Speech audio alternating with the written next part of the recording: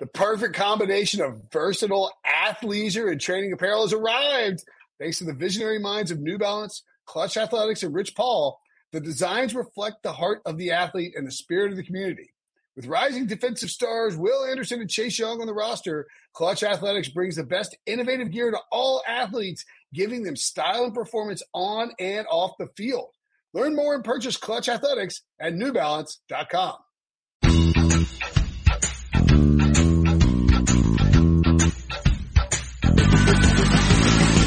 What's up, everybody? Welcome to the Pick Six Podcast. Happy Monday. Oh, yeah. Monday, September 30th, the final day of the month. October's about to be here if the weather will cool down. So we're drinking some pumpkin beer and really diving into football.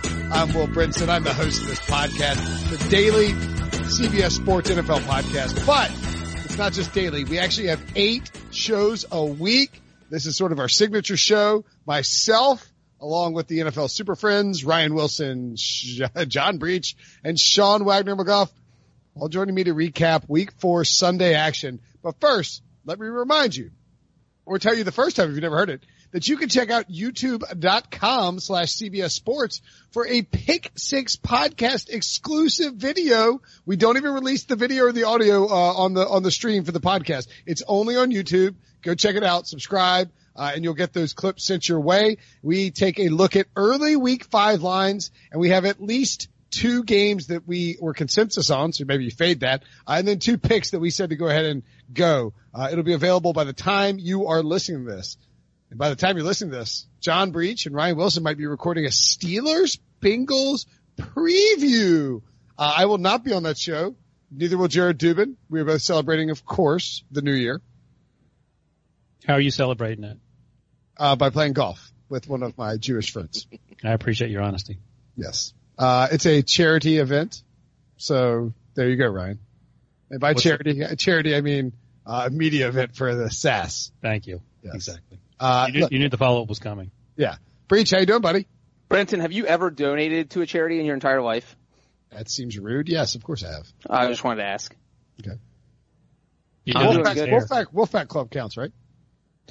Hey, for October, can we get pumpkins and carve our faces into them? Sure. We have to carve them ourselves. Let's make that Sean's job. Sean, how's Neighborgate going for you up there in Oakland, Sean? I can actually report that on Sunday I met with my wonderful neighbor. We had a wonderful conversation, and I think we're all good moving forward. So by the way, I don't think this qualifies as a gate. Like, I think, come on, like, there's higher standards for a gate, I think. Okay. Can we find out what was discussed? Yeah. What was discussed? What was the consensus is that, he understands that when I'm talking to someone like Will Brinson, occasionally I'm going to have to raise my voice and yell at him because that's frankly what needs to happen. But he also, I also understand that I'm not going to, yell all the time, which I am very prone to doing, which my dad used to always complain about in high school. Whenever I would have friends over, we'd be downstairs playing video games. Let's buy this guy a carpet, all right? He's in the upstairs. He's the floor above you. It's not like he's next door. Get some carpet, pal. Wait a second. Maybe throw some carpet on the floor, and then let's and get some headphones. Play your watch some TV at 9:30. What are you there reading Charles Dickens or something? Go to bed. Wait, Brinson, you blew past the best part. Sean said when he was in high school, his dad would tell him to quit yelling in the basement with his friends. What in God's green earth could he be playing yelling? Video games. We're playing like 4-on-4 Halo tournaments. That happened to me all the time. Yeah. Dungeons and Dragons. What you else? Boys, shut up and go to bed. Sure, Bob.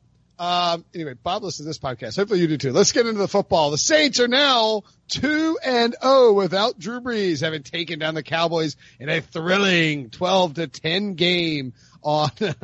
It wasn't that thrilling. It was full of flags on Sunday night in New Orleans. Saints as 2.5-point dogs come away with the win.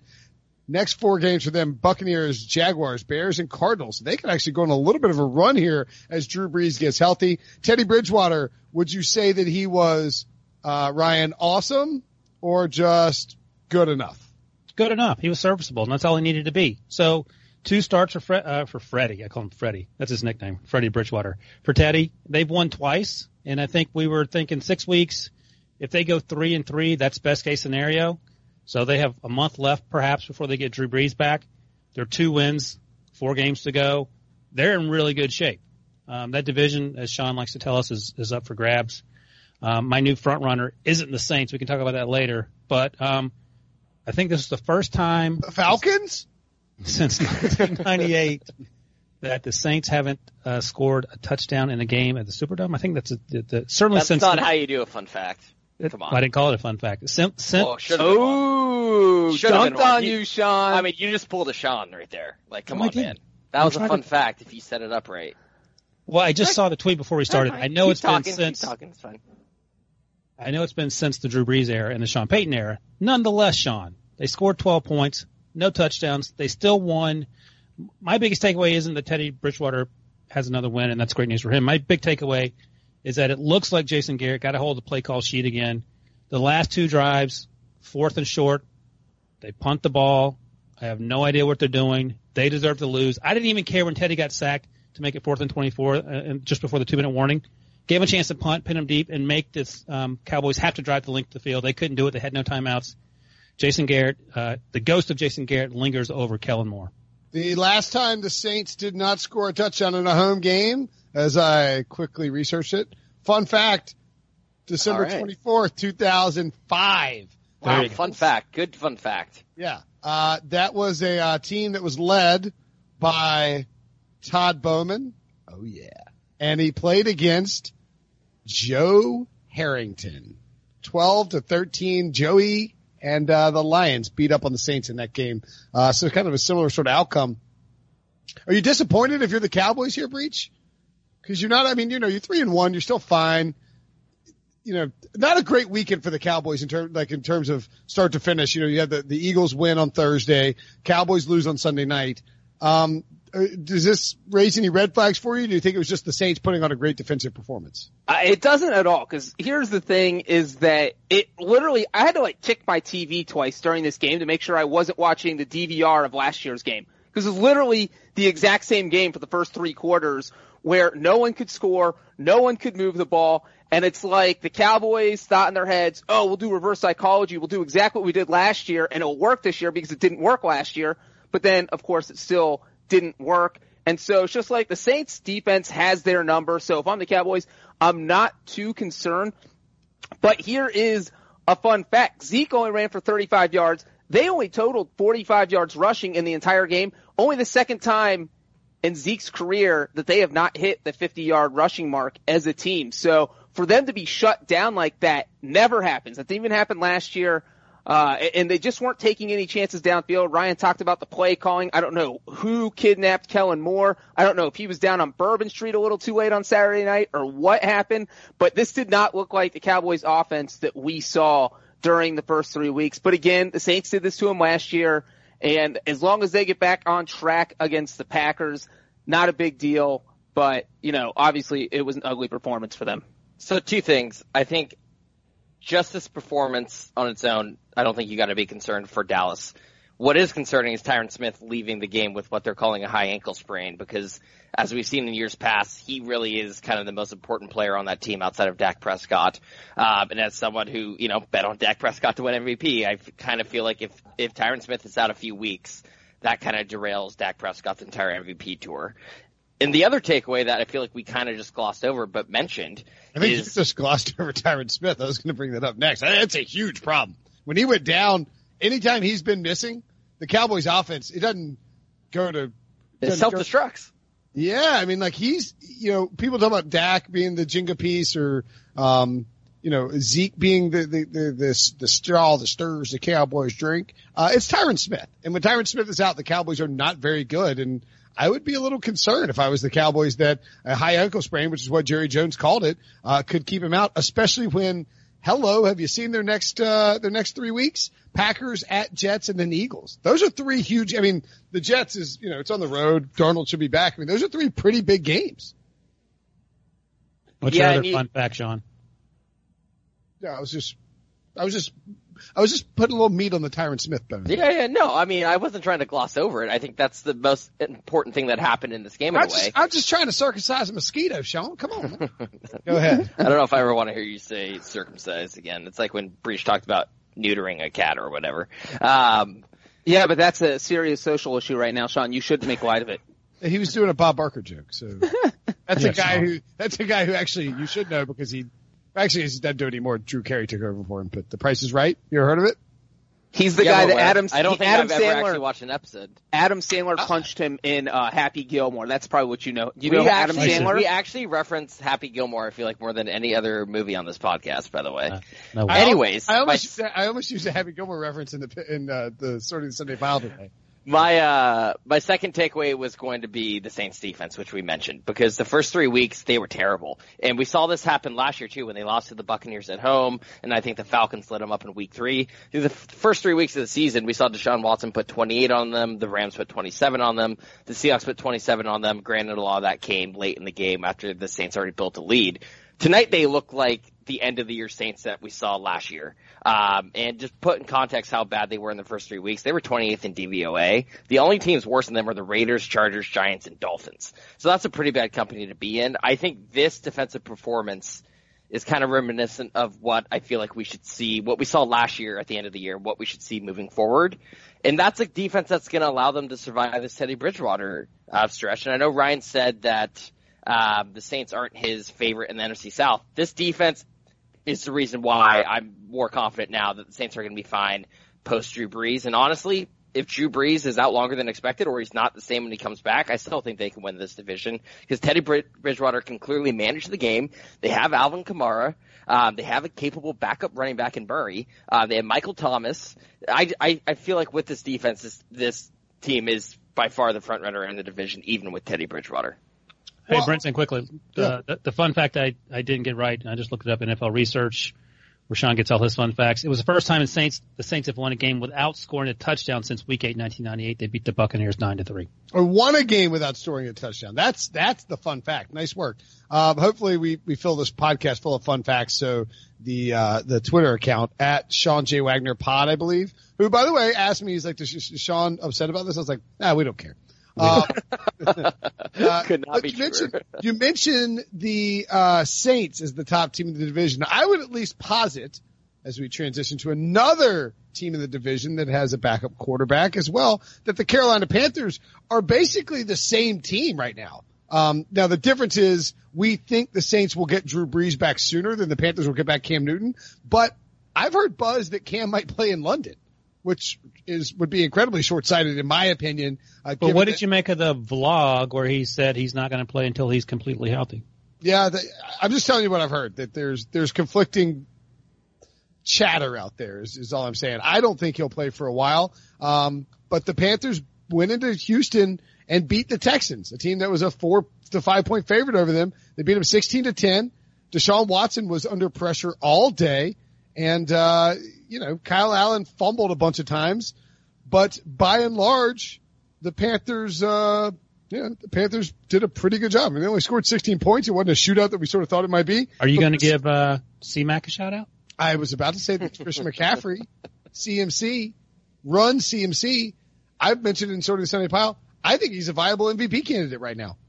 He has, through 4 weeks, 629 scrimmage yards. He is the second player in NFL history. Fun fact, Sean, Christian McCaffrey is the second player in NFL history, along with this guy named Jim Brown, who did it in 1963, to record at least 175 scrimmage yards and 1 touchdown in 3 of his team's first 4 games. McCaffrey is currently on pace for 2,000. I got that right here. 2,516 scrimmage yards, which would break Chris Johnson's record from 2009. I did the math breakdown throughout his career before this year.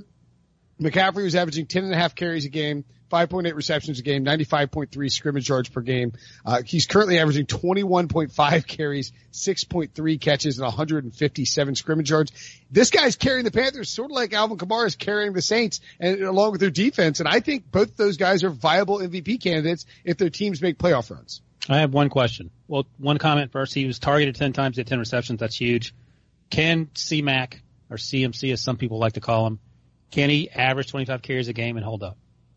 Well, 21.5, but no, probably not. 25 is too much. I find it funny that throughout the offseason we heard rumors about, the Panthers are going to decrease McCaffrey's workload because they fed him to death last year.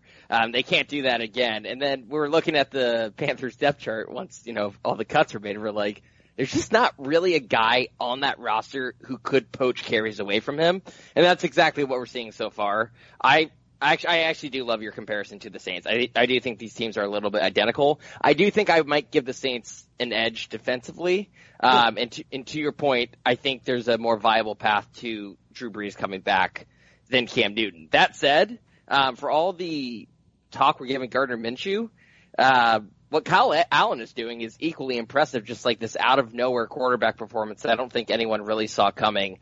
He has proven that he is a viable, not just backup, I want to say like starter in the league, who, if Cam doesn't come back, should be able to get a chance to start for some team. And the best part is that Minshew and Kyle Allen are playing each other in Week 5.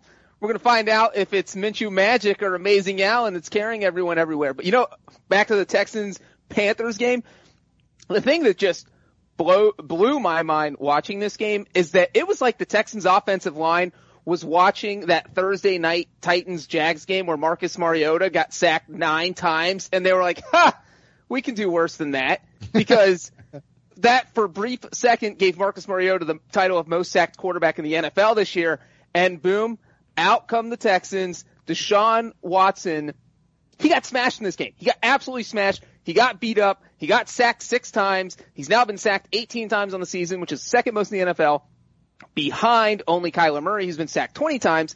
But it is just, that guy takes a beating every single game. And you watch a press conference, a post-game press conference, and it looks like his face, his body, his mannerism, it looks like he just finished a heavyweight boxing match every time he's up there. I almost feel sorry for him. Hey, Breach, he was hit 10 times as well. I just counted it up.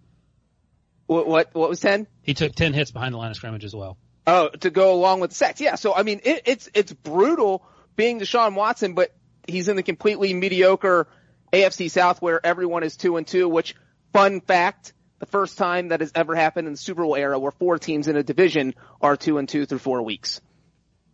That's a fun fact. Did you hear Deshaun Watson's press conference after the game?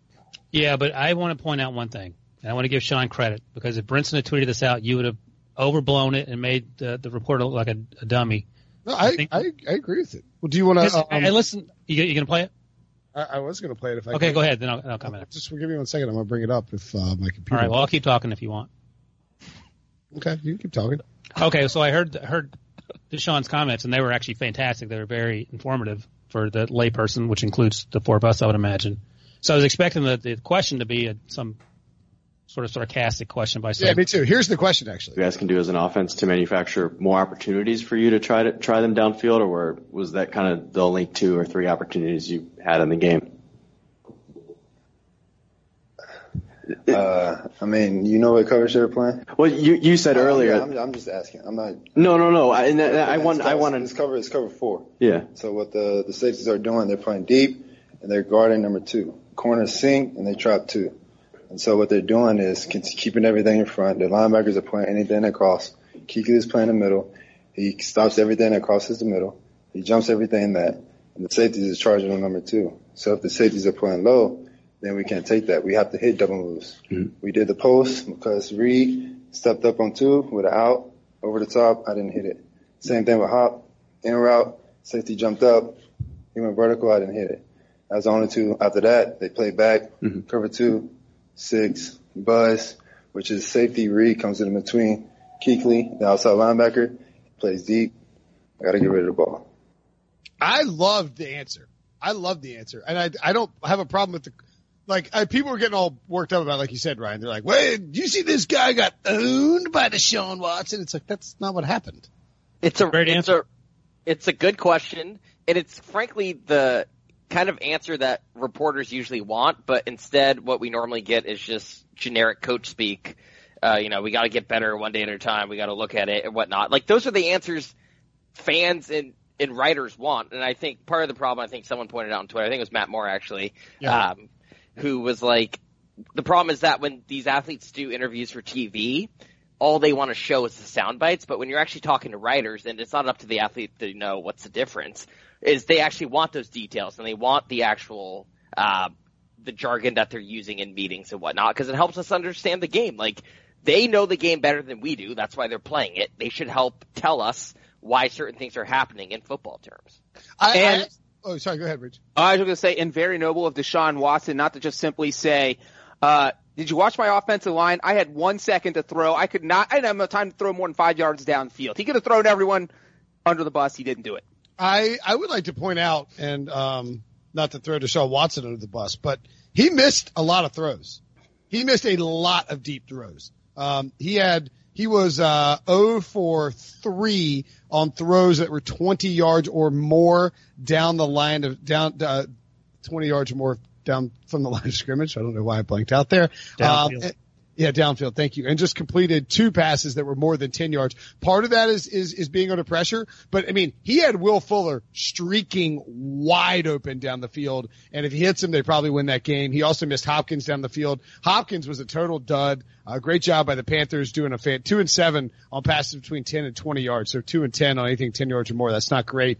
And look, Hopkins finished with 5 catches for 41 yards. And an interception. He threw an interception, murdering everyone's fantasy team. That tells you what the Panthers did, though. They did a smart job. They said, we're going to get pressure on Watson using our front 7, and then we're going to just make sure that he can't beat us deep, which is what he explained in that clip.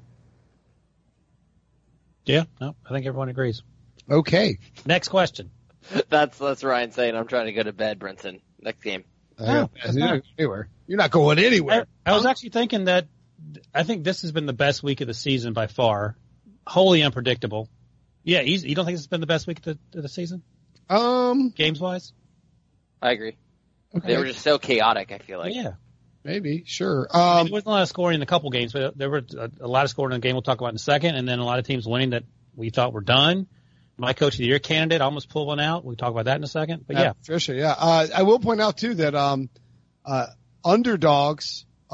short underdogs in the NFL this year, 8-10-10. It's we're talking short road dogs, 1 to 5 points, 18-10 straight up. 22, and I think 22 and 8-1 against the spread. So the Carolina did it. We've just seen these, home field advantage might not matter as much anymore. We've seen all these teams really go on the road and win those games. So I don't have to support. I think road teams went, does this sound right? 11-3 this week? That would sound right with Monday night's game. Yeah. So they went 11-3 in week 4. Yep. Okay. Moving along. Oh, here it is. Sorry. Giles Gallant of Oddshark had it. I lost it there for a second. Road underdogs in week 4 with closing spreads of 6 or less finished 5-2 straight up and now 18-11 straight up overall in 2019, up 16 units if you're moneylining these dogs. They're also 28-1 against the spread. So that's maybe a trend to target. We'll see if, lines adjust, but if you're betting on them early, look for short road underdogs and take them on the money line. They're very profitable right now, and hit them on the spread as well. Another great example. But actually, this team is at home and they were favorites. This is a terrible example. But the New York Football Giants took care of business handily, Ryan. They beat up your boy, Dwayne Haskins, and embarrassed him, frankly. And Jay Gruden is probably getting fired. Yeah, I love the headline that don't worry about Jay Gruden because he'll end up in Las Vegas next year with his brother. I'm sure that will magically fix everything. So I was in Buffalo. You may have heard that. What were the circumstances under which Case Keenum was yanked from the game? Because we know that's Jay Gruden's guy. And why would they insert? It was partial injury, partial performance. Oh, okay. Because I looked at the line and Keenum's line didn't look that terrible.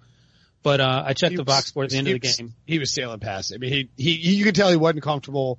I think his foot was bothering him and he couldn't make the throws he needed to make. But I mean, Brandon Scherff and Terry McLaurin were ruled out on Sunday morning. This team is a skeleton crew out there. In fact, you tweeted before the game, under no circumstances after the injury report came out, can you put Dwayne Haskins out there? So, of course, what do? You put Dwayne Haskins out there. They had eight first downs. He looked terrible against the worst defense in the NFL. I'm not going to blame Dwayne Haskins. I'll go back and watch the game on Monday after I do all your podcasts for you and get a better idea. But I'm just going to guess after not having seen anything that this had very little to do with Dwayne Haskins and everything to do with the turmoil and chaos that is the Washington Redskins, a team that we talked about on the YouTube show that's on YouTube, but we didn't publish on Apple podcast, so check that out on YouTube. We said that I think all of us agreed the Giants and the Dolphins are two of the worst teams. I'm sorry, the Redskins and the Dolphins are two of the worst teams in the NFL. Except one team actually seems to have a plan in terms of accumulating draft picks. The other team has no plan other than an owner and a GM that seem to be at odds with everyone else in the organization. The crazy thing about this is that I feel like Jay Gruden is either trying to get fired or he's literally a week or two away from just firing himself and walking away because this whole thing is a disaster.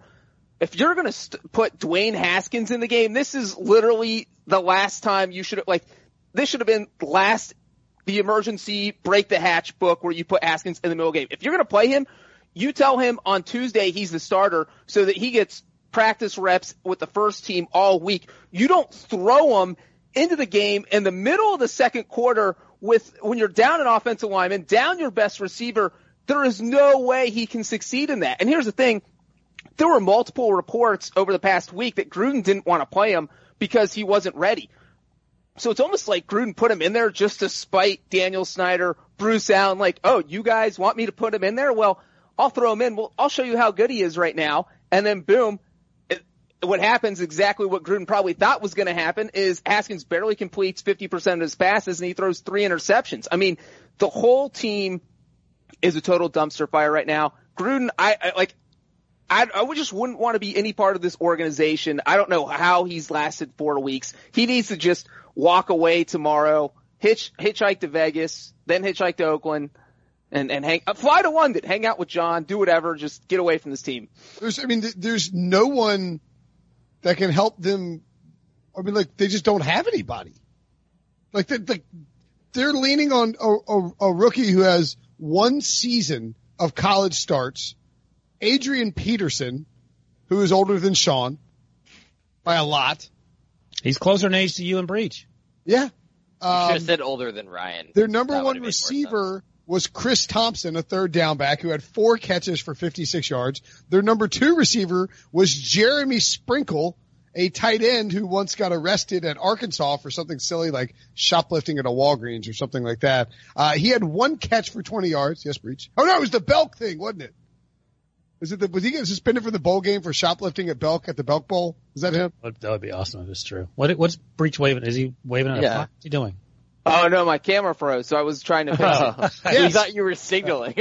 Jeremy Sprinkle. This is a true fact. Jeremy Sprinkle was suspended from the Arkansas Belk Bowl trip because he shoplifted at a Belk department store in Charlotte while at the Belk. So he went to the Belk Bowl and got suspended from the Belk Bowl for shoplifting from Belk's, even though he had already gotten a $450 gift card as part of the Belk Bowl package. By the way, to Belk's. Do Breach and Sean know what Belk's is? No. Yeah. Are you kidding me? I was I went to Belk's all the time. It's like generic in wherever I used to live. I've lived everywhere, Wilson. Must have been Belk's is in the Bay Area. Is in Oakland. It's a department store, right? Yeah, it's a department store. You can buy khakis there. It's like a Macy's. It's a Southern Macy's. I know the Belk family. They're from Charlotte. Here we go. There's 3 locations in Nashville, Wilson. My God. Right now? Yeah, right now. I don't think there's the location in the Bay Area. Cool. Yeah, there's not. Yeah. Well, there's one in Dunn, North Carolina, if you're ever there. Let me add this quickly. Breach mentioned that he doesn't like is a hellhole. Have you seen tangent time? I will if Dunn. This is hard to explain. But my in-laws moved. Is it better or worse than your Zeke getting jacked up story? Because if it's worse than that, don't tell it.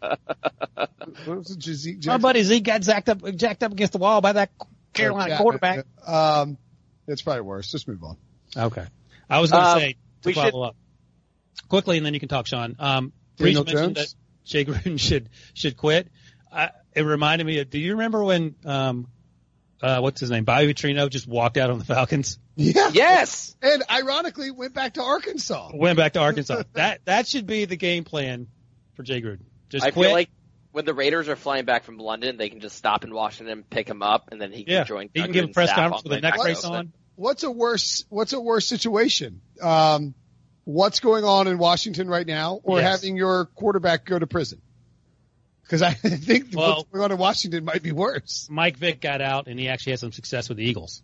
I mean, from a standpoint of trying to win football games, Sean. Well, the next year they drafted Matt Ryan. So still, the Washington Redskins are the worst. The next 5 games for the well, here's the question. And look, we should talk about the Giants too because they won the game. Daniel Dimes looked fine. Daniel Jones was okay. But do you start Dwayne Haskins against the Patriots in Week 5? Under no circumstances. Throwing them to the wolves. Yeah. Okay. As we mentioned on our YouTube show, youtube.com/CBS Sports, you can get exclusive, we got like a 20-minute little YouTube hit where we break down look at lines. Patriots are minus 14.5. It opened up at like 13. It's moved up to 15.5, at the Westgate. And so I would expect that keeps climbing. And if Haskins is announced as the starter, it should get to 20. They can't score against Did you see what the Patriots defense did to Luke Falk and Josh Allen? I mean, they'll do that times infinity to Dwayne Haskins. He threw 3 interceptions against one of the worst defenses in the NFL.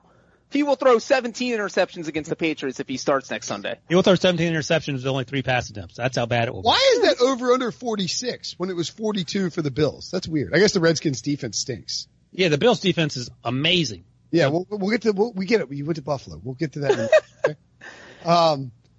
The Giants. Any impressed by the Giants at all? They're now 2-0. I was actually going to make a point that's critical of them, which was Wayne Gallman had a ton of success filling in for Saquon Barkley. He's not good. He's not good, but the whole point is that you can plug in a not good running back, and he's going to have 24 touches, 118 yards, and 2 touchdowns from scrimmage.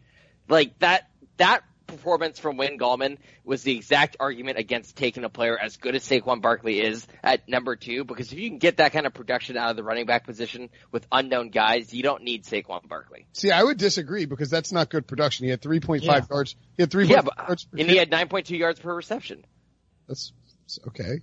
No one running back? That's good. No one on planet Earth is taking Wayne Gallman over Saquon Barkley. Wait a minute. No. You don't get that's taking it out of context. Next question. Let's go. I'm saying I would rather have Wayne Gallman as an undrafted free agent wherever they got him from. What's that? Debo's telling me, hold on, Debo just gave me a note. He says that, Sean, you got dunked on! I thought he was going to say I was starting to get too loud and we're on neighbor watch. No. Look, I mean, we don't need to get into the whole running back debate here. I'll just tell you that Wayne Gallman he put up fantasy numbers and rewarded anyone who drafted him on the waiver wire, but he wasn't efficient and he wasn't good and he fumbled and he tried to let the Redskins back in, and any other NFL team except for maybe Miami probably beats the Giants in this game. Because I mean, Haskins threw a pick 6. I mean, the Redskins are awful, and I just don't see how they're going to win any games. Can the Giants at 2-2 climb back into this division race? Yeah, they're going to win it. Of course not. They're terrible. Vikings at Patriots, so they're probably going to lose their next 2. And then they have the Cardinals, Lions, Cowboys, and Jets before their Week 11 bye. That said, I'm happy that Daniel Jones is playing. Don't misunderstand me when I say they're not a good football team. Mostly that's the defense, and they traded away some guy named Odell Beckham. But I'm glad he's playing, but they're not good. Sure. I mean, they could have maybe stolen one of those earlier games with Daniel Jones instead of Eli Manning. Yeah. Okay, let's talk about a game that Sean attended, the Bills and Patriots game. No, I'm just kidding. Ryan was there. Ryan. I got married there. You guys gonna see? There was a wedding. There was a wedding at halftime. That was amazing. There was a wedding there. Yeah, it was. That's why Ryan went. He knew there you didn't see me? I was the ring bearer. I thought you were the best man.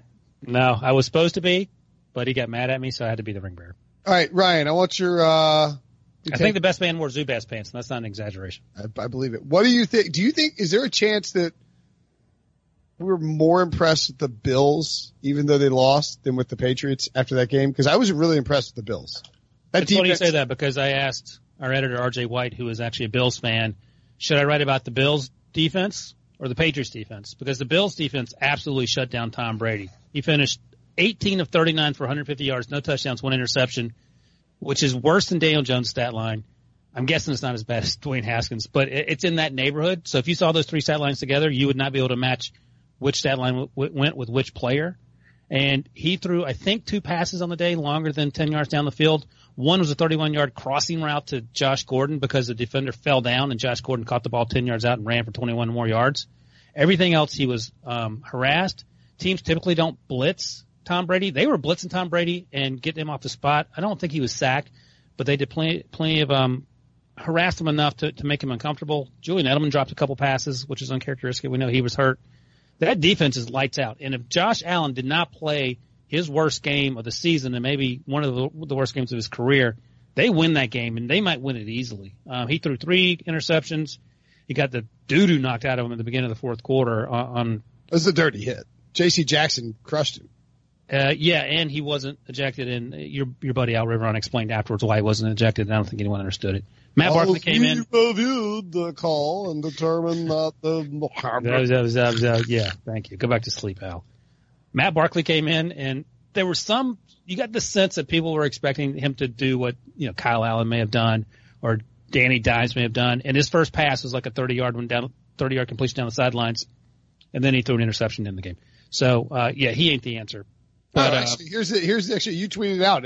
Vic Carucci, was the pool reporter who spoke to Al Riveron. Well, we looked at it in this situation. We didn't feel that contact rose to the level of an ejection. That player actually turns. Obviously, there is helmet contact, but we have standards for an ejection, and this did not rise to that standard. Therefore, we did not eject him. There's a foul called, and obviously the penalty stood, but we did not feel this contact rose to that level. Did you feel at the time, Ryan, that it did? Well, watching from the press box, he went down like a ton of bricks. And Josh Allen, as Sean likes to point out, is a running back. He runs hard, and it was clearly helmet to helmet. I didn't see the head turn. I only saw one replay. I know the Bills players were not happy, and they were ready to throw down. It may have been on that play where there was a holding call in addition to the personal. It was. I was about to rain on that. They've got to change that. It's ridiculous. So insane. If you have a hold and like a helmet-to-helmet hit that's ejection-worthy on the same play, it wipes out the helmet-to-helmet hit, which is just like, what are you trying to do? Don't you want to enforce it? Hey, Breach, do you think that if, let's say hypothetically, Micah Hyde had done the same hit on Tom Brady, would he have stayed in the game? Micah Hyde would have been thrown out of the entire NFL. Like, not just ejected from the game, but banned for life if you do that to Tom. I mean, earlier this season, we saw the Miami Dolphins player he was told to stay off Brady, and he didn't even hit Brady. He love tapped him and hugged him and then let him go, cause Brady threw the ball. So the guy literally stopped in his tracks just to not tackle Brady. And the ref was like, yo man, you need to stay off Tom. And now Josh Allen almost gets murdered on the field, and they're just like, oh yeah, it wasn't an illegal hit. The guy was trying to get out of the way, so we didn't eject him. Like, I think you do have to eject the player there, especially since it's the quarterback. Maybe if it's a running back, receiver, a different player, you throw the flag, don't eject. But you make that hit on a quarterback because your helmet is near where the helmet was, which means you're likely going to have a helmet-to-helmet collision. You got to eject. So I do think that should have been ejection. Is kind of dumb that it wasn't. Hey, by the way, quickly, I don't know if you guys saw this tweet before the game. Sean McDermott had to run off Bill Belichick's son and another assistant who were snooping around. I can't imagine what they were looking at on the field that no one else could have seen. But Sean Wagner's got a take on this. Anyone can see clearly what's occurring on the field. I mean, it's not even worth having a take. Like, he's mad that it's poor Patriots form. Assistant coaches are watching warm-ups when the entire stadium can. It seems ridiculous. It's poor form. It was during a point when it was only the Bills out there. It's not the same. It's not both teams warming up, right? And it's poor form to have two assistants, including your son, lurking around the sidelines. Yeah, but I think what Sean's saying is that Belichick's son literally could have just bought a ticket to the game and sat in the stands and watched warm-ups, and no one could have done anything. They could have coaches up already in the suites where the coaches coach from looking at it. But that's different than being on the sideline and hearing the coaching points that he's saying to the players. If you're making coaching points that late that are that secretive, then what are you doing all week? Thank you, Kevin. I mean, I think it's a non-story. Well, first of all, Sean McDermott did a hell of a job coaching this game because he held Tom Brady to 3.9 yards per attempt. So, lowest of his career in a victory. Yeah. And if Bill Belichick and the Patriots had cheated and knocked Josh Allen out, then the Bills might have won that game. Here we go. What was your original question? Like, should we be more impressed with the Bills than the Patriots? This is my problem with the Bills, is we knew this defense was this good. They were the second best defense last year by DVOA, so I'm not surprised what they did to the Patriots offense, and also through the first 3 weeks of the season. You're not surprised that they held Tom Brady at 18 of 39 for 150 yards? No. Do you know why Sean's not surprised? Because the Bills are the AFC's version of the Bears with a amazing defense and a trash quarterback. Sure. And that's why I'm still, look, I think the Bills can probably will make the playoffs because their defense is that good. But that is why I'm still going to be low on the Bills come January. It's because they do have a liability at quarterback. Yes, like Breech said, just like the Bears have a liability at quarterback. I would take Josh Allen 100 times out of 100 over Trubisky. I would, but that's fine. You're just stuck in your little corner. What do you mean? I mean, if you want to compare their stats, it's not even close. Is it not close? How much? Not close. Josh Allen's 2018 season was significantly worse than Mitch Trubisky's 2018 season. That was Trubisky's second year. I mean, like half of Trubisky's never had a good game against a good defense. I would have to go look at the game log. Go ahead. Mr. Expert suddenly doesn't know all the details. I'm sorry I don't remember Mitch Trubisky's entire game log. Sean is having a conversation as he gets dunked on. I mean, I'll put hello, sir. Josh Allen's stats by the end of this year will not be what Trubisky's stats did in year 2 last year. Sean, quit trying to take the charge. Sean's like pointing out, he's like, Mitchell Trubisky had a much better year with his brand new offensive coordinator in his second season and a brand new offense than Josh Allen had as a rookie playing for the Buffalo Bills with the worst offensive line. It was actually his season with his new offensive coordinator, not his second. In his second overall year with his first year as an offensive. Anyway. Sean's neighbor is going to be like, why'd you get so upset at 12:30 at night? Why were you yelling about Mitchell Trubisky? That guy's not even good. I don't think Trubisky's good. Oh my God, Susie, this guy hates Josh Allen. Who's Susie? Sean, don't get evicted. Hey, Stan, you won't believe what my neighbor said. He hates. Do you guys not disagree that we knew the Bills' defense was good, but this offense against a good defense is straight doo-doo? No one knew. Here's where I will disagree. The Patriots had the best defense in football, and it's the best defense Bill Belichick's ever had, and that's saying something. And the best defense he's ever had in New England. Yeah, he had Lawrence Taylor in New York as a head coach. Yes. Okay. That was a well actually moment from Breech. No, I mean, I think that, and what's interesting about the defense, and this is, I didn't want to write about the Patriots defense because Ryan wrote about it too, but I am curious what you think, Ryan. The fascinating thing for me is that they use, I believe, in the wake of Bill Belichick saying that like he doesn't use analytics and doesn't care about analytics and all that stuff. I think he was ahead of the curve on analytics because I think he built this defense from the back end. He built based on coverage over pass rush, which is what that whole hullabaloo was about this offseason when PFF released that study. He said coverage is more important than pass rush. And I think Bill Belichick realized that a few years ago, and he started to put together this defense that is based on covering people. That's why he paid big for Stephon Gilmore. They traded Chandler Jones. Got rid of Jamie Collins. Yeah, brought Jamie Collins back. Of course, now he's awesome again after he sucked for millions of dollars with the Browns. And I just think that Belichick is like he's lying when he says he doesn't care about analytics. He loves analytics. Analytics are the backbone. Even if it's just economics and mathematics, it's still analytics, right? It's the backbone of what the Patriots do. But Ryan, what did you think about watching again and in person for the fourth straight week this situation where like a quarterback just has to sit there and pat the ball and look and there's just nobody open ever. I mean, these guys have days to rush the passer. So I would chart the plays as they were happening just so I would remember when I was writing things to get ideas. So the Bills ran primarily 3 and 4 wide receiver sets the entire game. They usually had Frank Gore in the backfield or TJ Yeldon, mostly Frank Gore.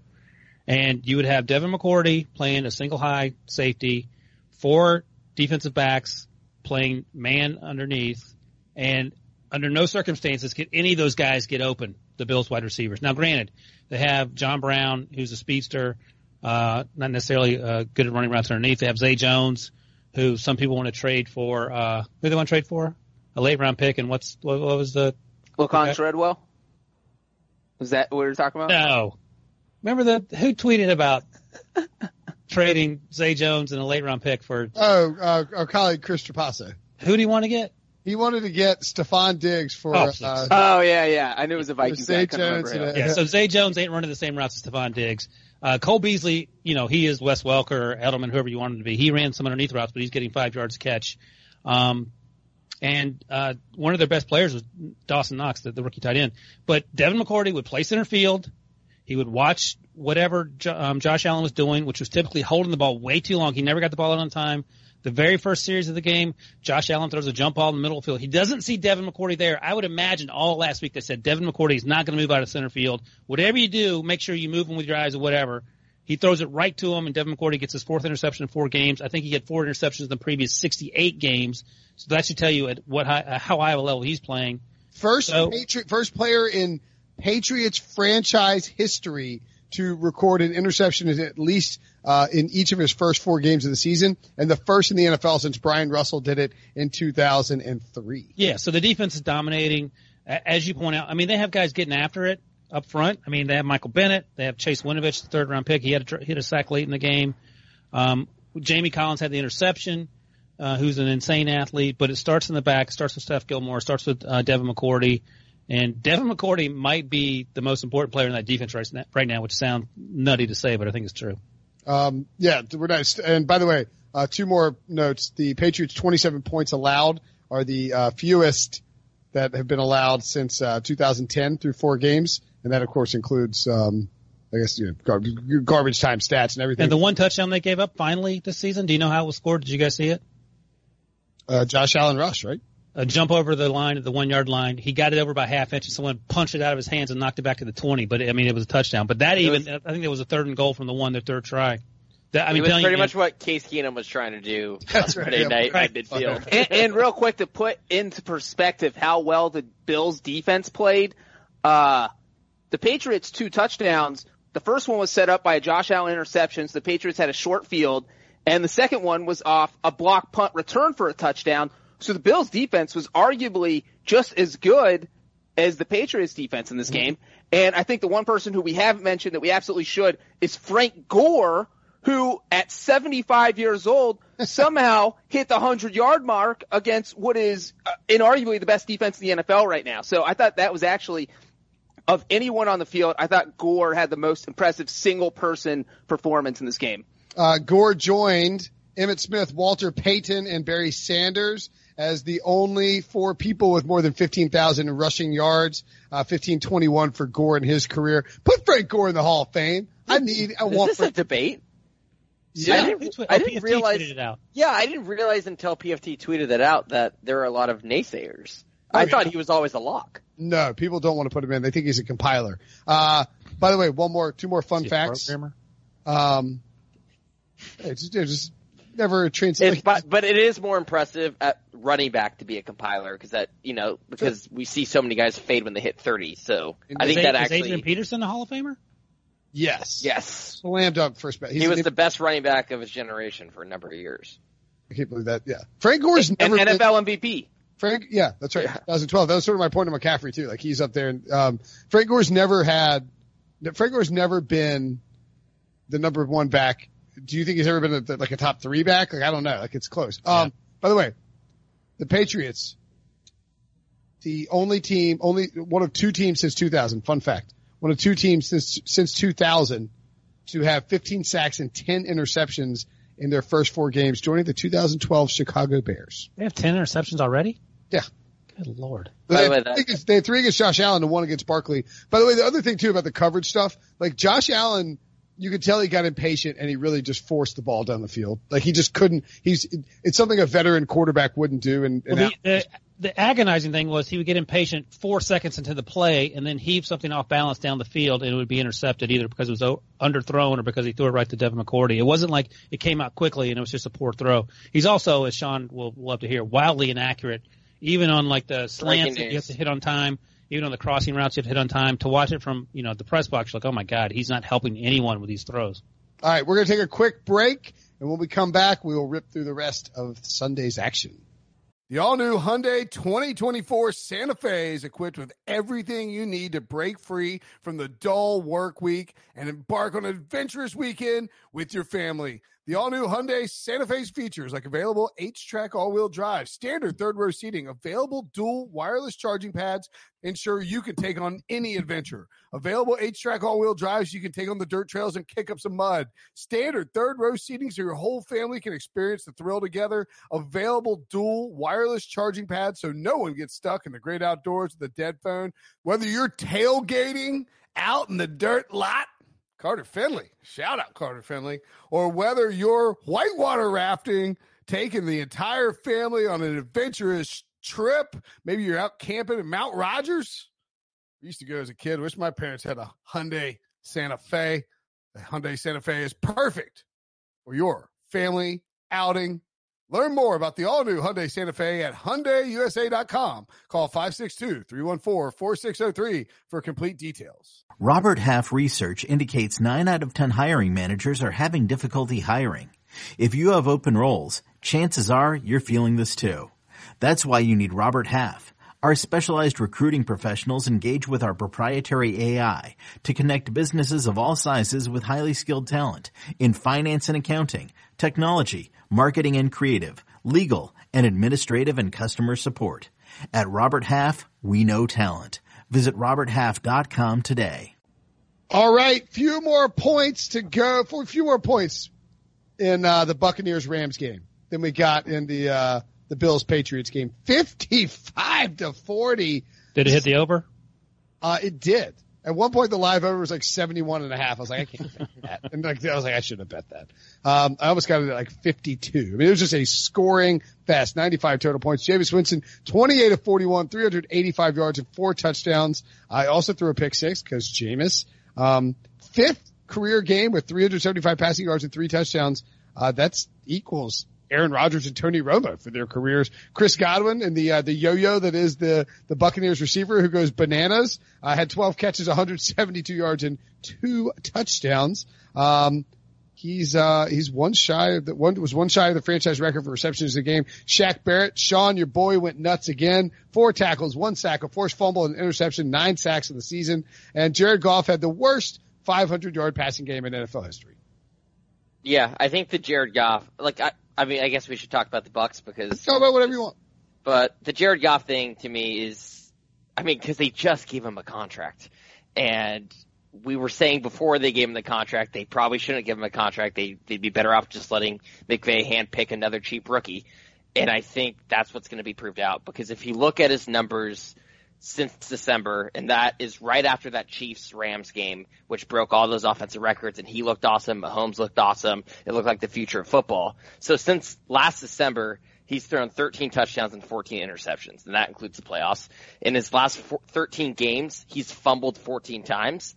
So I don't think it's suddenly a case where Goff has just suddenly gotten worse. I think it's a case where the offensive line in front of him has gotten a little bit worse. The running game has taken a substantial step back because December was right around that time when Todd Gurley's mysterious knee injury popped up, and they kind of lost their ability to run the ball as well as they did in the first year and a half of the Jared Goff, Sean McVay era, and it's continued at the beginning of this season with Todd Gurley being mostly non-existent.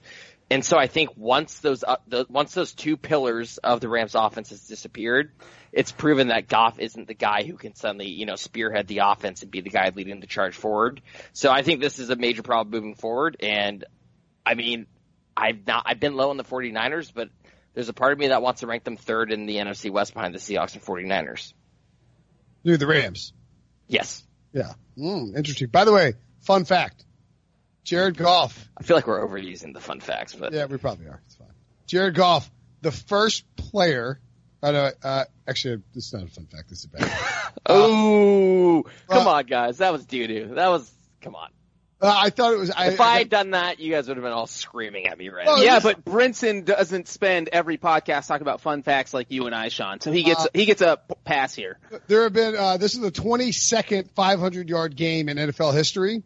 Jared Goff will have the lowest yards per attempt of all those quarterbacks at 7.60. Ben Roethlisberger in 2017 had 7.67. And then Phillip Rivers in 2015 had 7.74. Those are the only 3 guys below 8. He threw the ball 68 times. That's insane. 3 interceptions. They were terrible interceptions. And he was missing guys everywhere. I mean, he was missing, there were wide open guys he was missing. I almost wonder if he might be hurt. What about the Jameis Winston afternoon? They had 4 touchdowns on the first 6 possessions. We know that a lot of those are because of turnovers. Since you didn't pipe up during the Panthers talk, and since you laughed when I suggested the Falcons, I'm guessing this might be you're in on the Buccaneers? Well, here's the thing. Here's what I want to ask. Can't end poorly. Oh, I've said so many crazy things. This won't even make the list. This won't even be a blip on the radar. But in the offseason, we're saying, okay, if anyone can fix Jameis Winston, it's going to be Bruce Arians. The stupid comments about backing up to kick a field goal aside, I feel like Jameis Winston has made progress. Yes, as you point out, he's going to throw a pick six every game. That's just part and parcel of what you get in Jameis Winston. But he is not playing as terribly as he has played previously in his career. And this team is winning football games. So I feel like there's progress being made. Now, how much progress? Do they want to bring him back on a big deal? That's a question they have to decide as we go through this. But I think they could have gotten off to a much worse start than they have now. And the fact that they beat the Rams is a huge development, no matter how much Jared Goff is responsible for them winning that football game. But here's the thing, is that 55-40 obviously looks like, the Buccaneers are for real, but we've already dunked on Goff, and here's why I wasn't exactly impressed with the Buccaneers. It was like Jared Goff just he bought a silver platter with his $110 million in guarantees and then handed the game to the Buccaneers on a silver platter. Here, let's go through his 3 interceptions real quick. First interception turned into a Buccaneers touchdown. So they got the ball in a short field, 50-yard drive, scored a touchdown. Second interception led to a Buccaneers touchdown on a 9-yard drive. Third interception led to a Buccaneers touchdown, also on a short field. So that's 3 touchdowns off of 3 Jared Goff interceptions. Now wait, there was also a 4th turnover in the 4th quarter in which the Rams they were still in the game. They were down 21-0 because of Goff's and crazy interceptions just thrown into Buccaneers players like they were wearing Rams helmets. And so what are the 4th quarter? They're somehow still in the game. Goff gets hit, fumbles it, and then Ndamukong Suh returns it for a touchdown. So that is 4 touchdowns that single-handedly were given up by Jared Goff. I mean, to me, this was just 100% one guy had a horrible day, completely lost the game. And I mean, the Buccaneers obviously took advantage of it. Chris Godwin looked awesome. Shaq Barrett looked awesome. But this to me doesn't say, hey, the Buccaneers are now the top of the heap in the NFC because they knocked off the defending NFC champs. This was, my God, they need to get a refund on Jared Goff's contract. The crazy story, good find by Peter Schrager, friend of the podcast, Good Morning Football, who does Fox Sports sideline stuff. I guess he was doing this game out in L.A. But Jason Light, the Bucs GM's father, died on Saturday. And Jason Light left to go and be with his, family. And apparently the team said they dedicated this game to him, and they FaceTimed with him after the game from the locker room. What's crazy is that, his father got ill on Saturday at the Nebraska-Ohio State game and then later passed away. Obviously a huge Nebraska fan. His favorite Nebraska player ever, Ndamukong Suh. And then Sue had that fumble taken to the house at the end to seal the victory. So that's kind of a cool story. That is a cool story. Thing. And Debo put these stats together, presumably to dunk on John.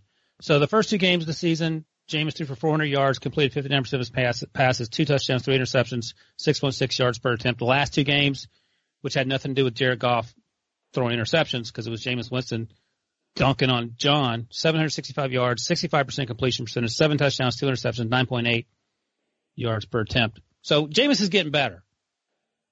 Jared Goff obviously is not. I mean, no one's going to argue that. I know you're making a face, Brinson, but Jameis is not getting worse. I mean, I don't know that, this is a 2-game sample. Let's wait a little. He's had, and one of those games was a 32-31 loss to the New York Giants, in which a quarterback for that team was a rookie starting the first game of his career. Also, Jameis Winston has always been the hot and cold quarterback where the reason he's such a tease is because he has these performances and every coach thinks, if we can just coach the bad game out of him. And I actually think we saw a lot of the bad Jameis in this game. Specifically, we've mentioned the pick six. We're not mentioning the context of that pick six, which were the Bucs were up 2 scores in the 4th quarter. All he needed to do was not turn the ball over. And on 3rd down, throw a pick six. Yeah. In 3rd down, he forces the ball into triple coverage and it's returned for a touchdown. And that to me was Jameis can always put up these big numbers, but he's always going to be Jameis. And Cam Newton should have medically been in a wheelchair in week 2, and the Bucs only won that game by 6 points. If you try to convince anyone that Jameis Winston's having some sort of MVP season, that's just insane. He is. Well, dunked on. I think you're getting dunked on here, Ryan. I just think that, Getting reverse layup, Don. This podcast can beat a joke into the ground. I do wonder though, sort of looking in the context of 4 weeks of game action, we were convinced, maybe that the Rams were a really good defense, but they played Cam in week 1 and he clearly wasn't right. They got, half of Drew Brees in week 2 and then Teddy Bridgewater. And then they got Baker Mayfield on that bad offensive line for the Browns in week 3. Like, I wonder, maybe it was sort of a paper tiger situation with the Rams defense. Like, maybe they're not quite as good as we thought. And then conversely, if we look at Jameis's production, let's say that the Rams maybe aren't that good. Okay. They're all right on defense. They obviously had a bad day at the office on Sunday. In week 3, lit up the Giants, who are one of the worst pass defenses in football. And then weeks 1 and 2, he struggled against the 49ers and Panthers, who I think might actually have 2 very good defenses. So I sort of wonder if maybe there's a little bit of a correction here. And the next 2 games we'll know, because Jameis Winston at New Orleans, in week 5 and then gets the Panthers in week 6 in London. Those should be 2 tougher matchups for him. If he doesn't play well in the next 2 weeks, then, I look forward to you, revisiting this situation, Ryan. And if they get 2-0, what are John and Sean going to do? You can come on this podcast on Sunday night and be like, I'm dunking on you mofos. Like he's about to dunk on us about Chase Daniel. You can stuff a W in your mouth in front of everybody. Eat a W, Winston. Yeah. Speaking of Chase Daniel, that's right. Mitchell Trubisky leaves the game. The Bears defense does their job and they beat the Vikings 16-6. I hope people took that teaser. Did the teaser hit? No, did it hit? What was the Broncos' final score? I don't think I actually took the teaser. Denver's. 26-24 Jags. Yeah, so it would have hit. Yes, it would have hit. All right, all 3 of them hit. That's awesome. I hope people took it. Anyway, the Bears, Sean, they won 16-6. Would you like to curb stomp Kirby Cousins, or would you prefer to talk about what this means in the grander scheme of things for the Bears and Chase Daniels? And I'm gonna let Ryan handle the Chase Daniels part. I thought Ryan was going to handle the Kirby Cousins part. So the Chase Daniel, some super fan you are. There's no S, Sean. You said disrespectful. You said Daniels. Go ahead. Like, the guy just led your team to a win. You can't even get his last name right. Well, okay. I don't want to get into Chase Daniel, but he did not lead the Bears to this win. This was all about the Bears defense. And coming into the game, I felt really confident because the Bears were 1 or 2 point favorites at home, which I thought at the very least they should be 3 point favorites at home because I thought these teams are pretty evenly matched. And then you look at Kirk Cousins' record against teams above 500, and it's just flat out terrible. But then before the game, suddenly Akeem Hicks gets ruled out. Roquan Smith, for personal reasons they still haven't explained, did not play. And so I started to get a little bit worried. There's no reason to be worried.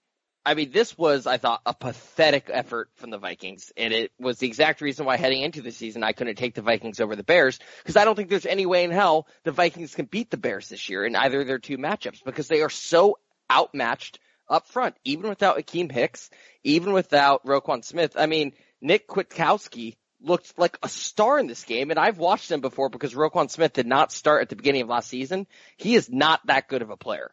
And so you look at the other side of the ball, the Bears were without Taylor Gabriel, their second wide receiver. They were without their starting right guard in Kyle Long, and then they lost Mitch Trubisky on their first series of the game. So the Bears were down 6 starters. And this wasn't even close. If you look at the final score and Kirk Cousins' final stats, you're going to probably see over 7 yards per attempt. It looks okay. Before garbage time, throughout over 3 quarters, the Vikings had 95 yards of offense, not including penalties. 95 total yards of offense, and then they pieced together one that was 16-0, a couple of long drives to make the game somewhat interesting, not really. And look, I think a lot of people on this team are getting frustrated with Cousins. If you look at the post-game quotes that came out from Thielen talking about how they can't expect Dalvin Cook to run the ball for 150 yards every game. At some point, they got to take matters in their own hands. And Mike Zimmer said this about Kirk Cousins' big game struggles, quote, "I don't know. You'd have to ask him." So for me, this was exactly what I thought would happen. The problem being for the Vikings, this wasn't the Bears' A-team. What happens when they face the Bears' A-team? Dun, dun, dun, dun, dun, dun. Well played. Well played, John. Here, I'll let John talk about Chase Daniel, but I want to give you my, you guys been waiting for this, my new nickname for Kirk Cousins. Yeah, what is it? You ready? So one of my favorite baseball players ever, Sean probably doesn't know who this is, and I wasn't a Twins fan growing up, but Kirby Puckett. Good old Kirby, rest in peace. Remember him, Sean? I actually do know the name. Built like a fire hydrant, but he... You trolling me right now? Why? I mean, I can't talk ill about Kirby Puckett because he's dead, but he sort of ruined, the 91 World Series for Braves fans. 91? What happened in 91? Go away. I wasn't alive. That was a Sid Bream one, right? They beat the Pirates. 92. Get it right. Okay. Keep moving with your. Anyway, Kirby Puckett, beloved in Minnesota. I loved him as a baseball player when I was younger, growing up. I'm not going to call Kirby Cousins Kirby Puckett, but I am going to call him Kirby Effett. I think that should Why be. Why don't you call him Kirby Suckett? Wait. Kirby Stop. Suckett, even better. Because I can say that on the air. I was thinking Kirby Effett, but not the F. But the naughty. This is worse than his outhouse. No, this Kirby, is awesome. Kirby Suckett's great. Yeah. All right, I'll take credit for Kirby. Brent's can take credit for Suckett.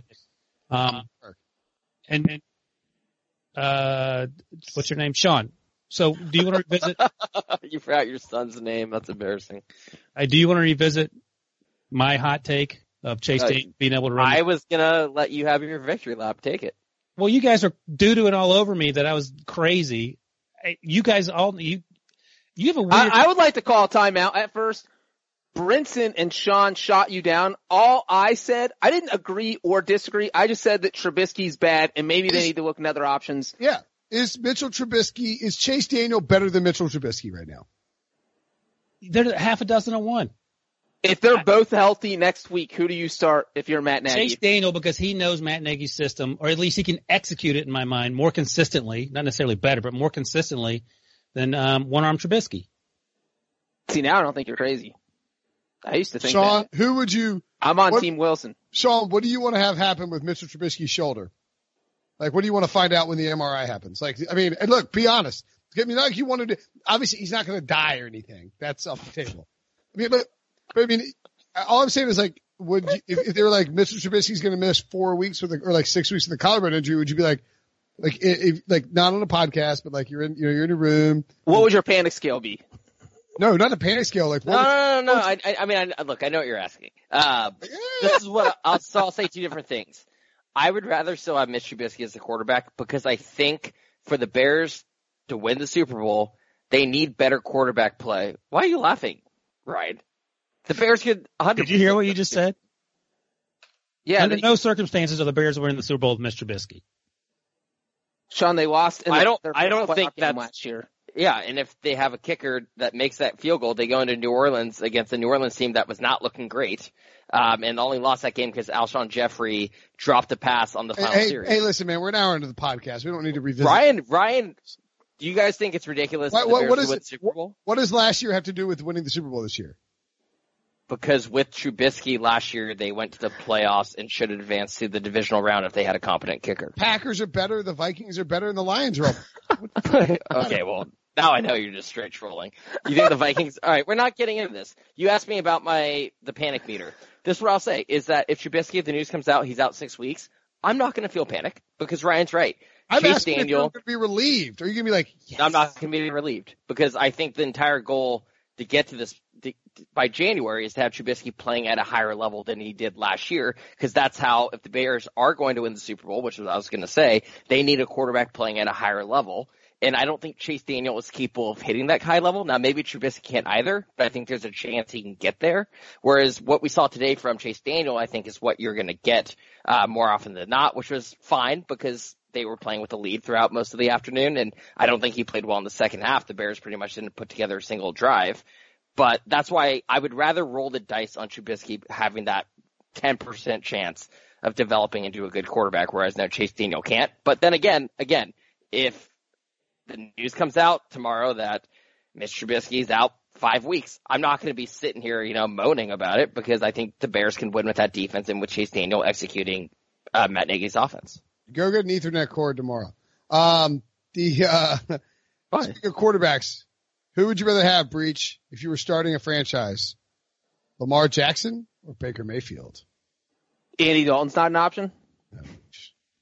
You're going to replace Andy Dalton with Lamar Jackson or Baker Mayfield. Who would you pick?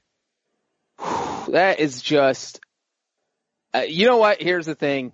Because Baker Mayfield beat Lamar Jackson 40-25 on Sunday. Lamar Jackson 24-34 for 247 yards, 3 touchdowns, 2 picks. And Baker Mayfield was lights out, 20 of 30, 342 yards, a touchdown, an interception that probably wasn't his fault. Nick Chubb, a monster, 20 carries, 165 yards and 3 touchdowns, including an 88-yard score that registered the highest speed by Next Gen Stats on a touchdown this year, 21.95 miles per hour, or what Sean, the speed Sean goes at on his little scooter when he's flying around Oakland.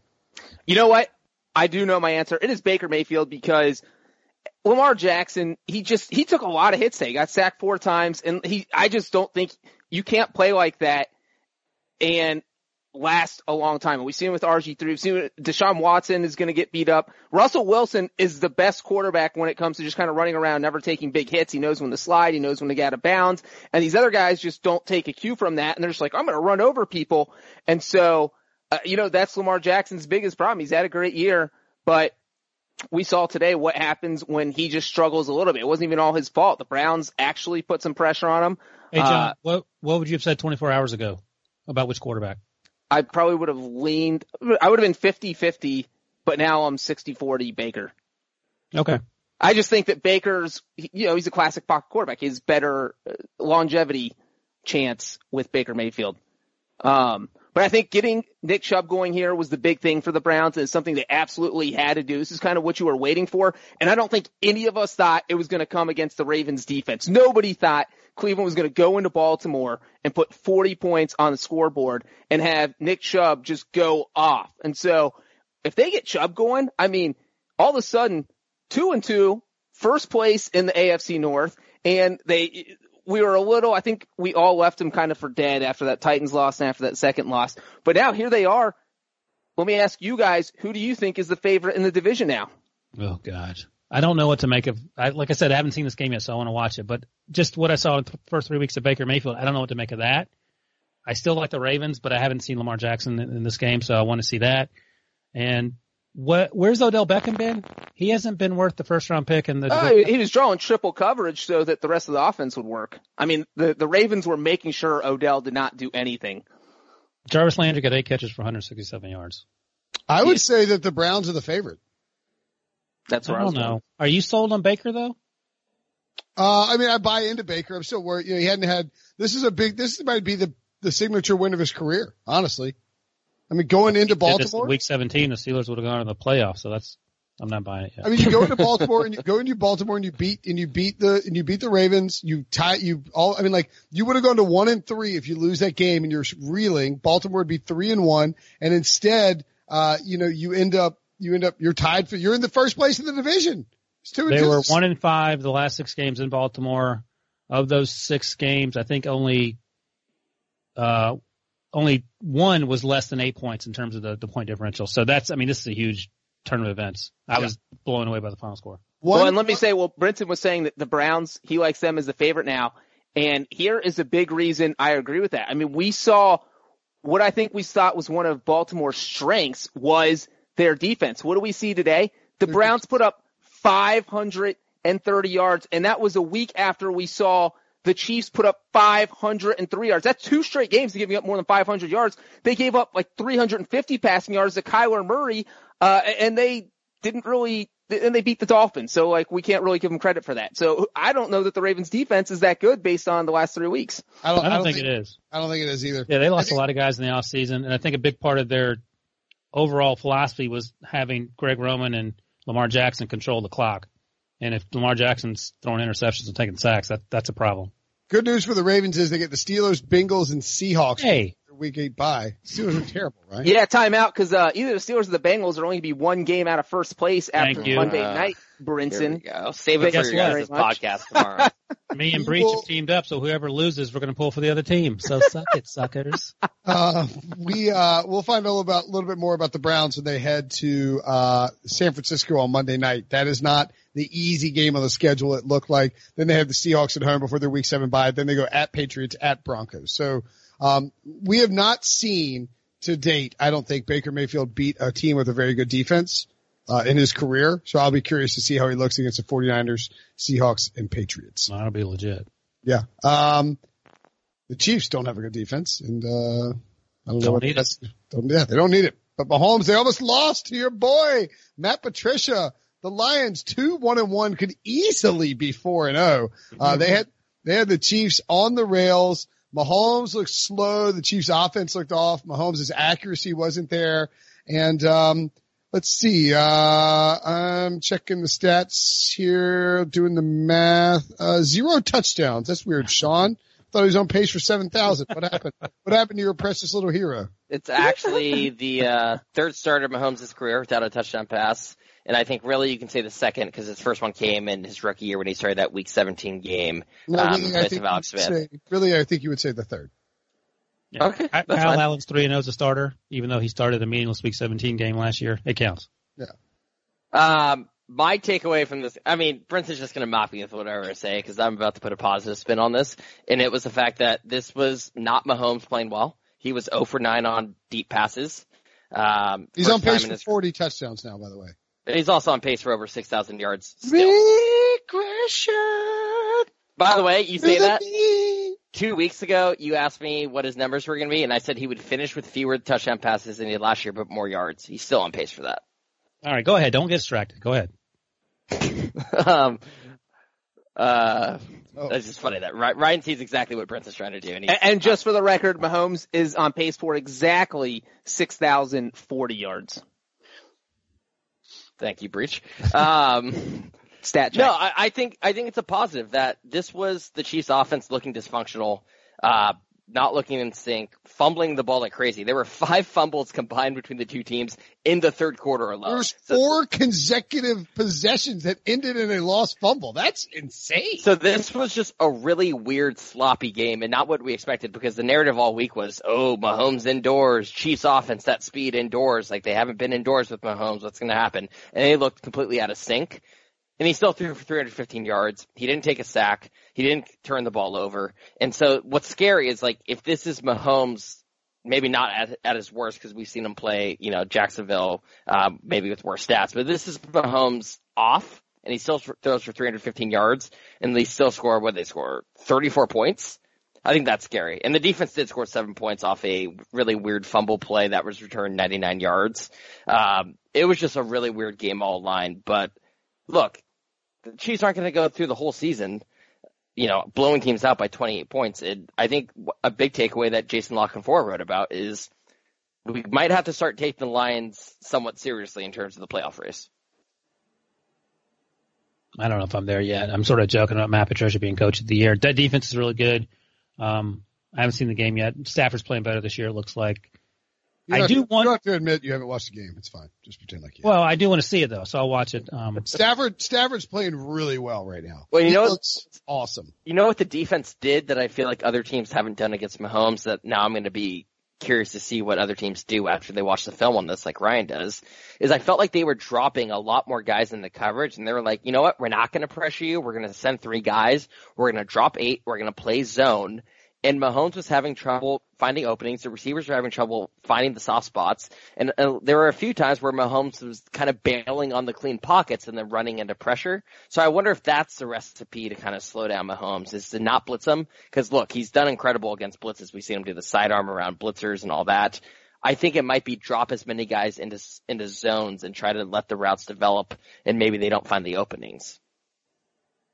Possible. Yeah, Mahomes just didn't look sharp. He was just off. Yeah. You could tell that he had the most rushing yards of his career too, by the way. 50. Well, that's what I was going to say. When we see a team do that, that was his reaction, was to, you know what, I'll just run the ball. And he had a 25-yard run, and go ahead, Brinson. It was just that he adjusted to it pretty quickly, knowing that his guys weren't getting open. Well, it was weird too, because there was a spot, during that game where they cut to Mahomes and he's sitting on the sideline. He's got an iPad or a Microsoft Surface or whatever it is. And he's holding it, and Andy Reid came over and sat down with him, and they were kind of going over everything. And you never see that. Like what you always see is like Eric Bieniemy walking over and he's like, another touchdown. All right. And like everybody's high five and like a little froggy voice or something like that. And like everybody was over there very serious. Like, what the hell is going on? Why aren't we obliterating this team by 400 points? We're indoors. We're supposed to be lighting it up. That was not the case. 34-30, the game still went over, I believe. But it took some furious scoring,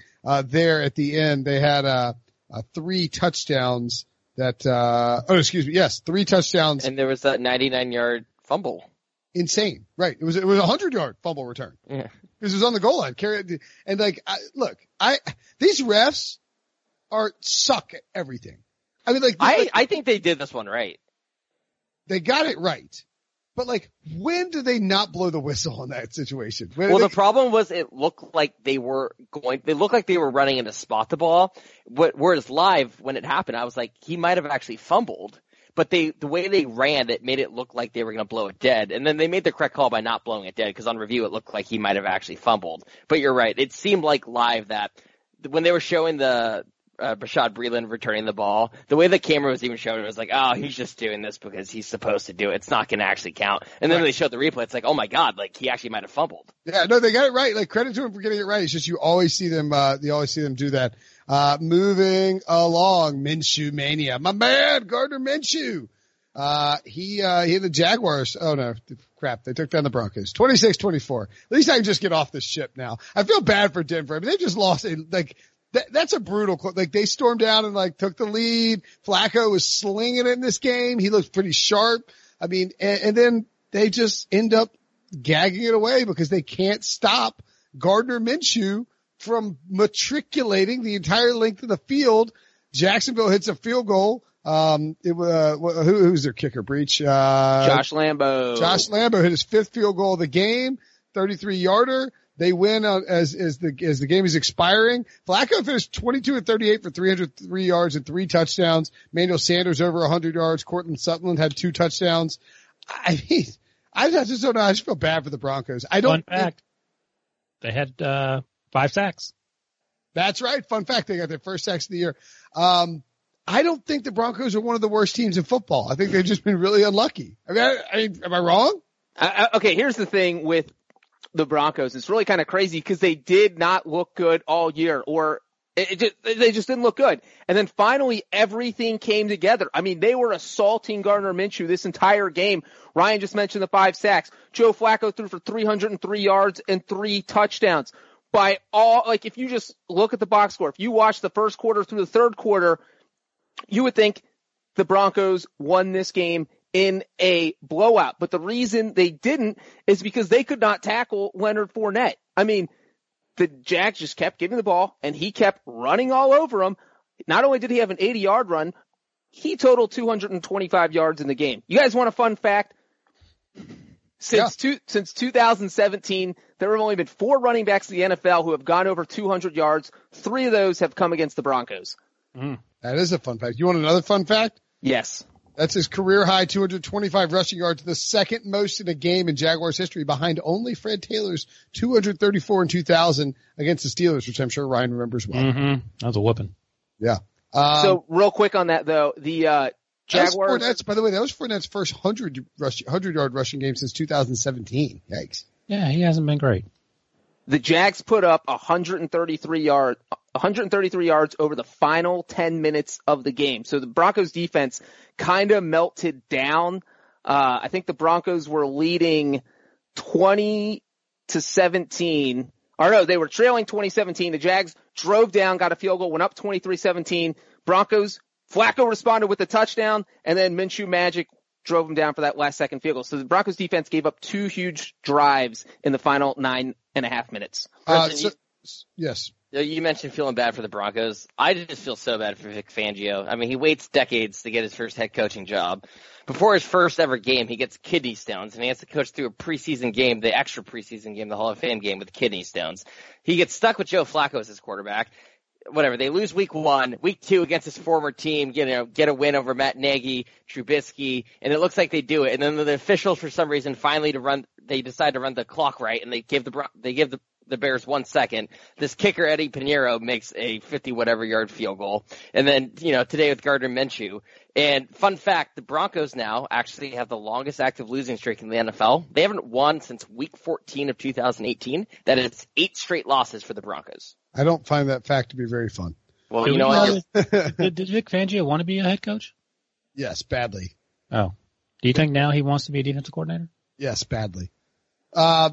Do you think because I think the 49ers actually wanted to keep him as the defensive coordinator when they hired Tomsula, right? Yeah. Because they hired Tomsula, who was the defensive line coach, right, on Vic Fangio's staff, who was the defensive coordinator, and then Fangio got mad, and that's why he went to Chicago to join John Fox's staff. Should he consider coaching from the booth? Yes, 100%. I don't think you can do all the head coaching stuff you need to from the booth. Somebody else is going to call plays. I mean, it's just a problem. Like, he can call plays from the booth and just have someone else be the head coach. That would be humiliating. I'm just going to say, don't tell anyone. Vic Fangio moving to the booth is not going to suck. That's not why the Broncos are 0-4. Yeah, going 0-4 is humiliating. You got nothing to lose at this point. Just get up in the booth.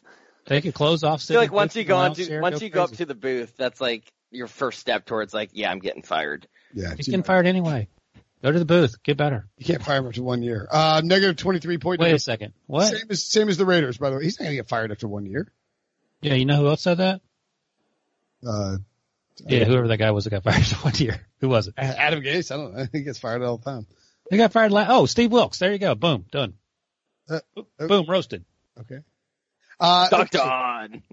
Very quickly, do you guys, Breach, who would you favor in the AFC South right now? Every single team in that division is 2-2. Oh man.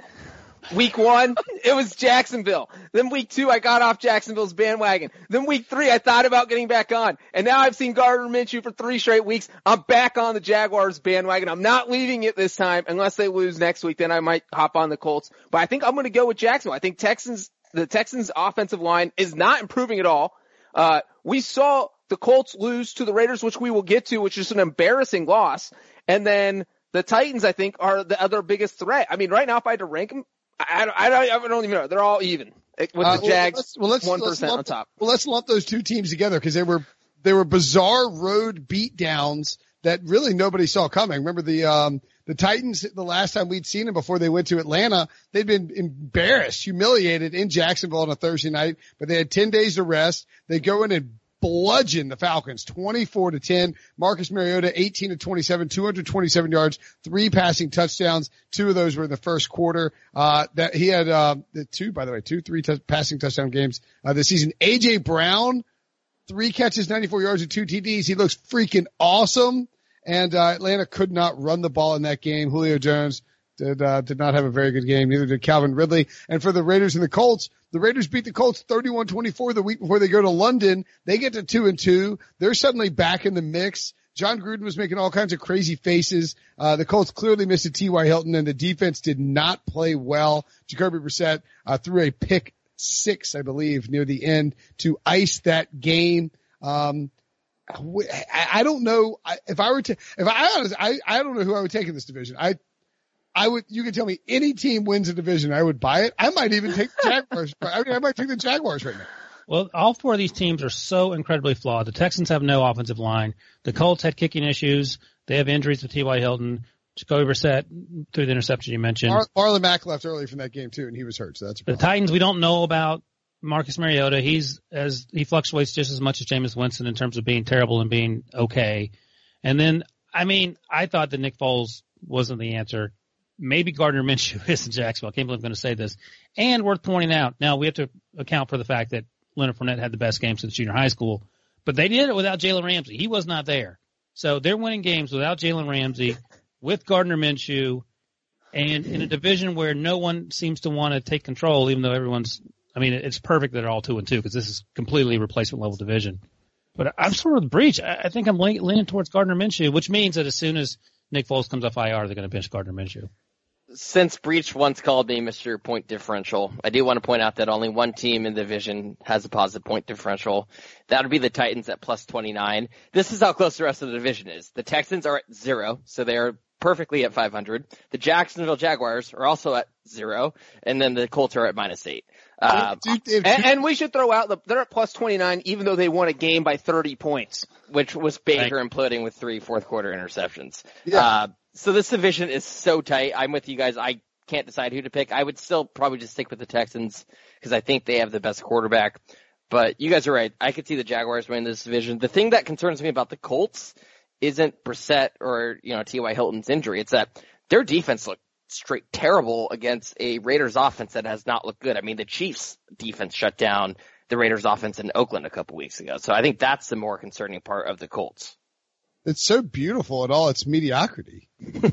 Like it's just like 0 net points through 4 weeks of the season and they're 2-2. It's just so, it's very Thanosian from, like balance. It's perfectly balanced. I don't know, man. If Tennessee plays well, what do you think about the Raiders? What do we think about the Raiders? They're going to fly to London and lose by 40 points. We know that. What's his face? They really are, right? They John are. Gruden can't be in a metal tube for that long, so. Yeah, he gets vertigo. He hates traveling. It's going to be a whole thing. The Raiders have played in London twice, and they lost both games by exactly 24 points. So they lost one game by 24 points and the second game by 24 points. And I think they were both with Derek Carr.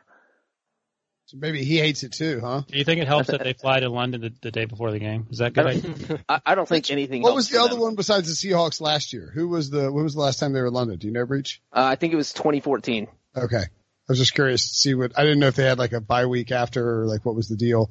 And they lost with the Dolphins both times. That's so weird. I think they fired their coach after that loss, maybe. Yeah, they did. Like on the tarmac in London or something. Dennis Allen? Was Dennis Allen the coach? Yeah, they fired Dennis Allen. Tony Soprano replaced the late Tony Soprano replaced him. Man, that's crazy. God, that doesn't feel like that long ago.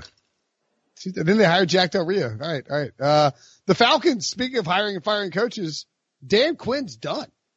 I mean, he's getting fired. How do you get fired on your day off, Dan Quinn? And the worst part for Dan Quinn is that he hired an offensive coordinator in Dirk Cutter, who was previously worked with Matt Ryan, who also has previous head coaching experience, and who would be an obvious layup choice to select as the next head coach. I'm just saying, if Steve Sarkisian is your OC, you're not firing Quinn and promoting Sark to the head coach. But Dirk Cutter, it's an easy interim coach.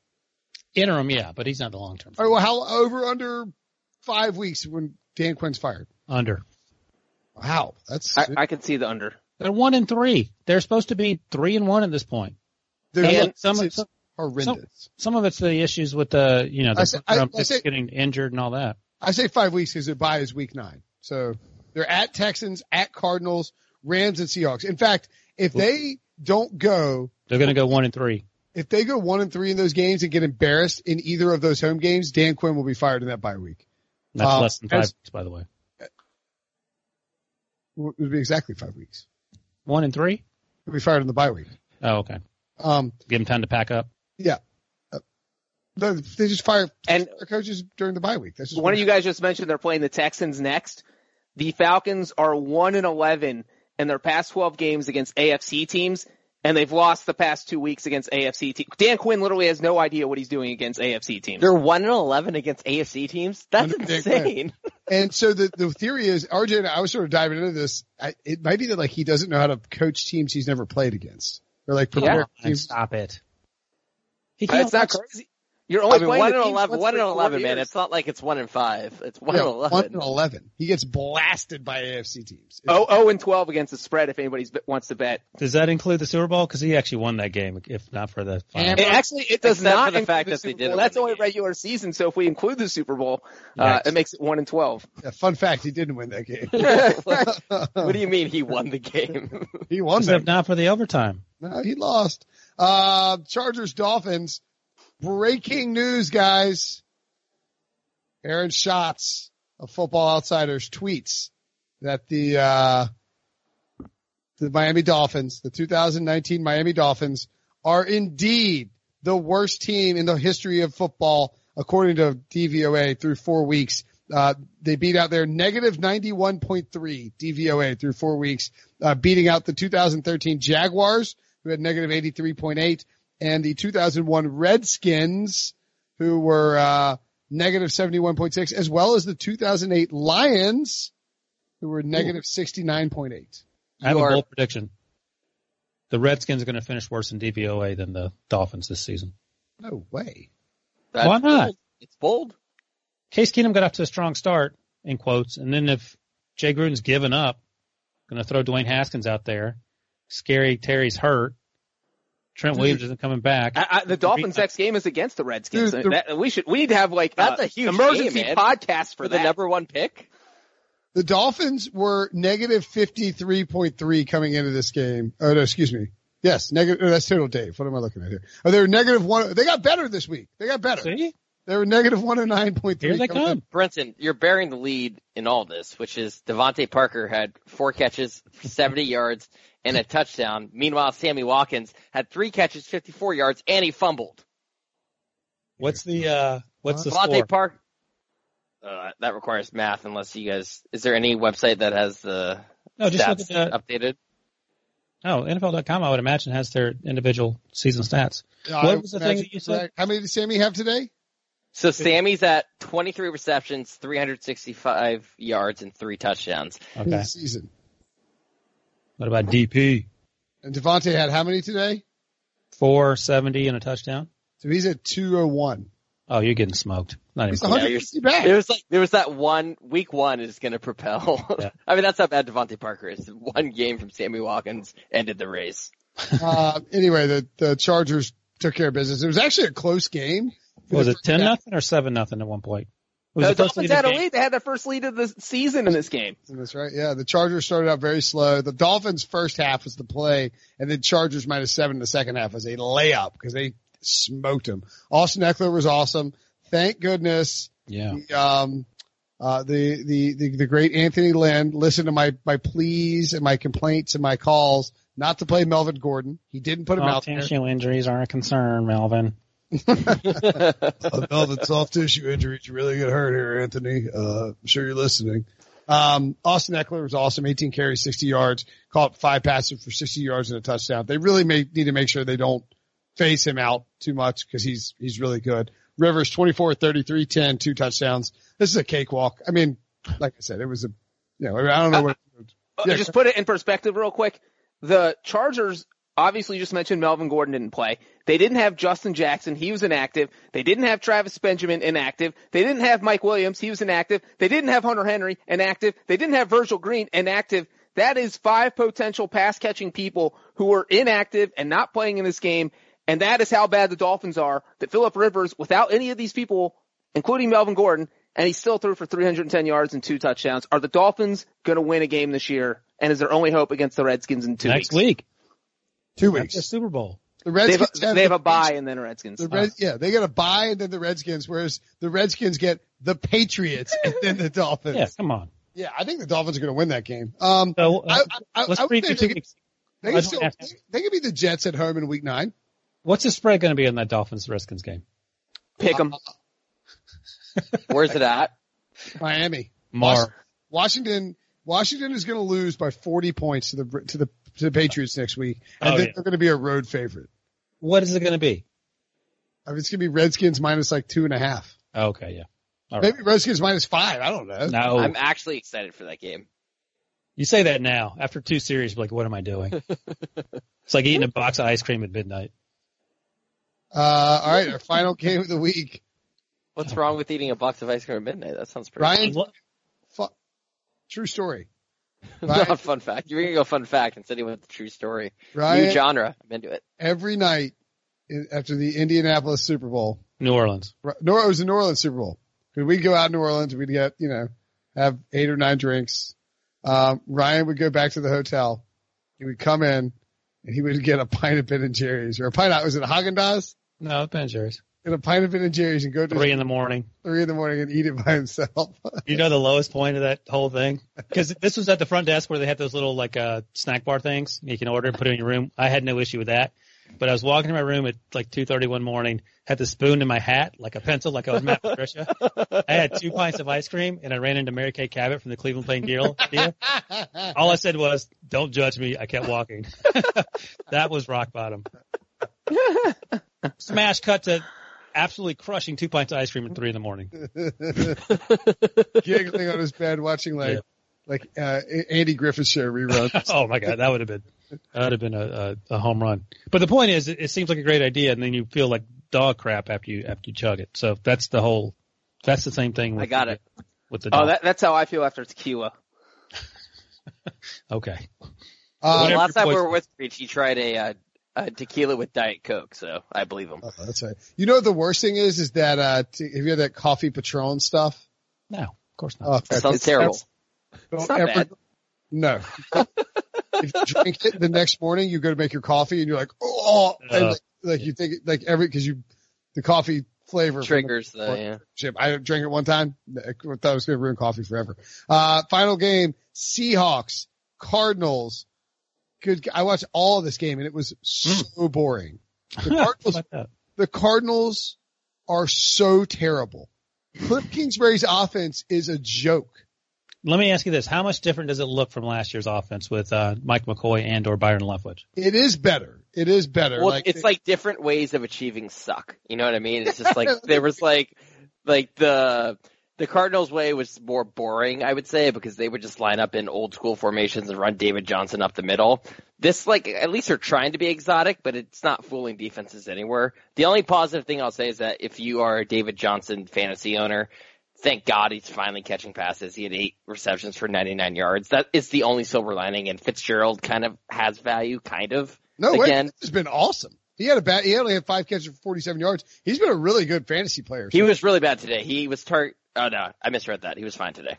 Yeah. So, did Schottenheimer, I'm looking at Russ's numbers, 22, 28 for 240. Did Schottenheimer let him throw the ball, or did he throw all those when it didn't matter? This is a Chris Carson game special. So the Seahawks got an early field goal, and then Kyler Murray got pick 6 by Jadeveon Clowney in the first quarter. Number one pick on number one pick? Number one pick crime. Clowney cranking up that stock. Zane Gonzalez got a field goal in the second quarter, and then Russ hit Will Disley, the popular waiver wire pickup. And at that point it was 17-3. Seahawks tacked on a field goal before half, and that was basically it. I mean, the Cardinals couldn't move the ball. Kyler was under siege. I mean, it's so depressing to watch. By the way, I want to point something out because we spent a lot of time, primarily me, backslapping Steve Keim for the draft. They drafted 3 wide receivers. Andy Isabella, I don't know if he has to catch this year. I think he played a little bit last week. I don't know. He had a 5-yard rush this week. Okay, that's one thing. Hakeem Butler, who many people thought was going to be a day 2 pick, myself included, went in round 4. He's on IR. Yeah. Keyshawn Johnson, the 6th round pick, is actually doing the most damage. He gets a couple catches every week. He had a couple, it looks like, on Sunday. But it's David Johnson, as Sean points out, Larry Fitzgerald, Christian Kirk, Sherfield, and there's another guy who didn't even have a catch today who's been getting a lot of the targets. Kirk left with an injury, by the way, too. So. Oh, great. The point is that no matter how much you love these draft picks, in large part, they don't contribute right away, especially on particularly terrible football teams. Mm-hmm. The exception this year being, scary Terry McLaurin, who's been awesome. By the way, that Kirk injury, so I told people, I was like, bet the Cardinals team total over at 10.5. They were inside the red zone, and Kirk catches a ball, and he goes down, and he couldn't get up, and so they had to run 10 seconds off the clock, and then the Cardinals are loafing around at the end. I get they were down 17, the game was probably over, but it was like what are you doing? Run your no huddle air raid offense stuff, not to get me my bet, but to get some damn practice in. They were effing around. They're loafing, lounging up to the line of scrimmage, all right, hustle. Run! You're getting your balls beat in, and you're just loafing around you don't care. Yeah, but don't forget, Cliff Kingsbury's handsome, and he has a great voice. And he transfers Sean McVay. All 3 of those things will take you a long way in life, to be honest. For sure. Clearly. Yeah, I do wonder if this Cardinals team, by the way, they're 0-3-1. They've been quasi-competitive in some games, but not really. They should have probably lost to Detroit much worse than they did. Are Kingsbury Keim going to get fired, or is Kyler look good enough where he's going to get time? One of those guys is probably getting fired. Build around him. Oh, they gave him the contracts to meld together. They owe a ton of money. The Bidwells aren't going to pay people not to coach or not to GM the team. They're family ownership.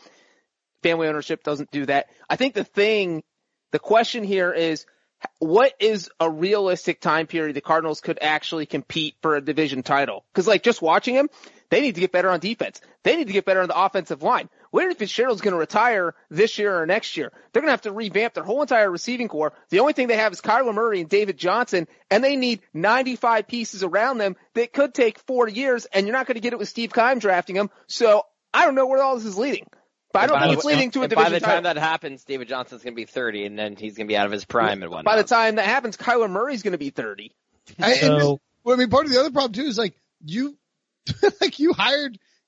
let Keim hire Kingsbury, and then like he had to draft Kyler Murray. So you can't fire the guy who needed to draft Kyler Murray. You're stuck with all three of these guys for 5 years. And you already traded away your 2018 first round pick, who was also a quarterback. You spent a quarterback first round pick 2 years in a row. If that is not a fireable offense, I don't know what is. So here's how much better the Cardinals are after a month. Last year they finished dead last in DVOA, which is no surprise, 32nd against offense, 18th on defense. This year, hold your breath, they're 27th. 27th on offense, 22nd on defense. They're actually worse on defense this year than they were last year. I would venture a guess that that's going to change for two reasons. One, they played the Ravens kind of close in Baltimore. The Ravens might not be as good as we think on defense. I don't think the Seahawks are that good on defense either, but they held them to 10 points. At Bengals, Falcons, at Giants. That's a pretty nice little stretch there. They're going to need to score because then it's at Saints, 49ers, at Buccaneers, at 49ers. Do they win? They don't win 3 games out of that stretch, do they? Hell no. They're not winning more than 5. Let me ask you guys this. If Josh Rosen is the quarterback of the Cardinals right now, what's their record? Whatever it is. Same. They're 0-4, 1-3. I mean, yeah, like you could have exactly. So there's like this team with Josh Rosen and Nick Bosa is much better than it currently is. Yeah, I forget. Were you gonna say something? No, I said that all during the draft season.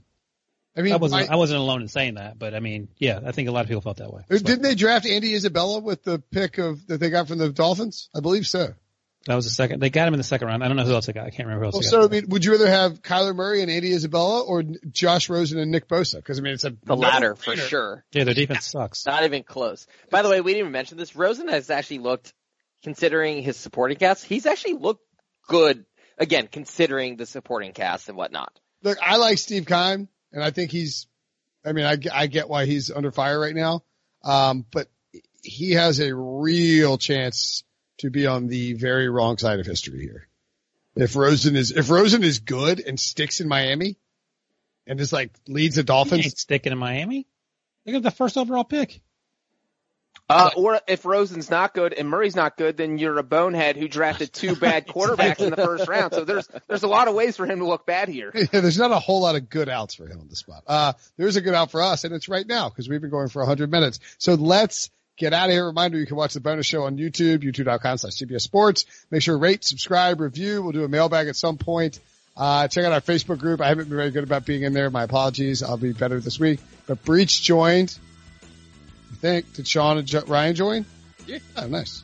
And then tomorrow, John and Ryan, while I'm out raising money for children who need help, John and Ryan will be doing a podcast on Steelers Bengals, and Ryan will talk to his man JLC about what's going on in the NFL, and you'll be like, man, these podcasts are better than when Brinson's on, and I'll get fired and I'll play golf all the time. See you guys later. You can now relive the best moments of the UEFA Champions League 24/7.